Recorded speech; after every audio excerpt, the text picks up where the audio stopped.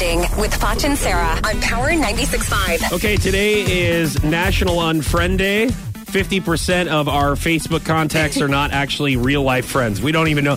A majority of them, we don't even know who they are. Like, you see them in public, and they're like, dude, I'm your Facebook friend. Yeah. How don't you don't know me? Yes. My name's Robert. Right. Hi, Robert. No, that's so true. But I always accept people because I'm like, well, what if I went to high school with them and I just don't recognize them, and then I don't accept their friend request, then I feel bad. So I just accept everyone, and then I delete them as I go if they put weird stuff on there. Or if they're like, right. That's just try to hit me up. Good lesson in life that you should accept everyone. You should. You can unfollow them so they don't know that you unfriended them. Oh, but how you don't have to many see the weird times stuff do you anymore. do that, Jungle Josh? Pretty often. From Promised Land Zoo.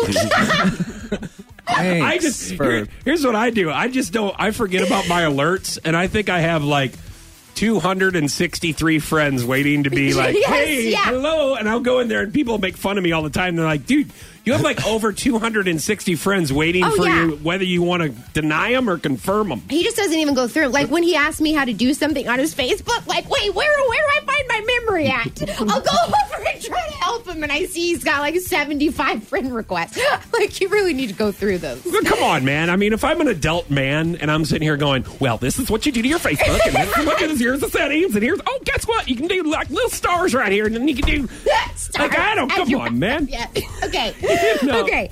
So 50 Shades of Grey star Dakota Johnson is dating Chris Martin, who is with Coldplay. She recently attended the band's concert in Argentina where she hung out with the crew members in the sound pit. Okay. How would you like to have to deal with Gwyneth Paltrow as the baby mama? Is she that? I mean, there's so many things about it. Have you guys heard that Gwyneth Paltrow's a pain, apparently? I don't know. She just I've never seems seen very bad high things. maintenance. I've heard a few things, but Yeah. I don't You didn't know? I didn't know. I thought she was fine.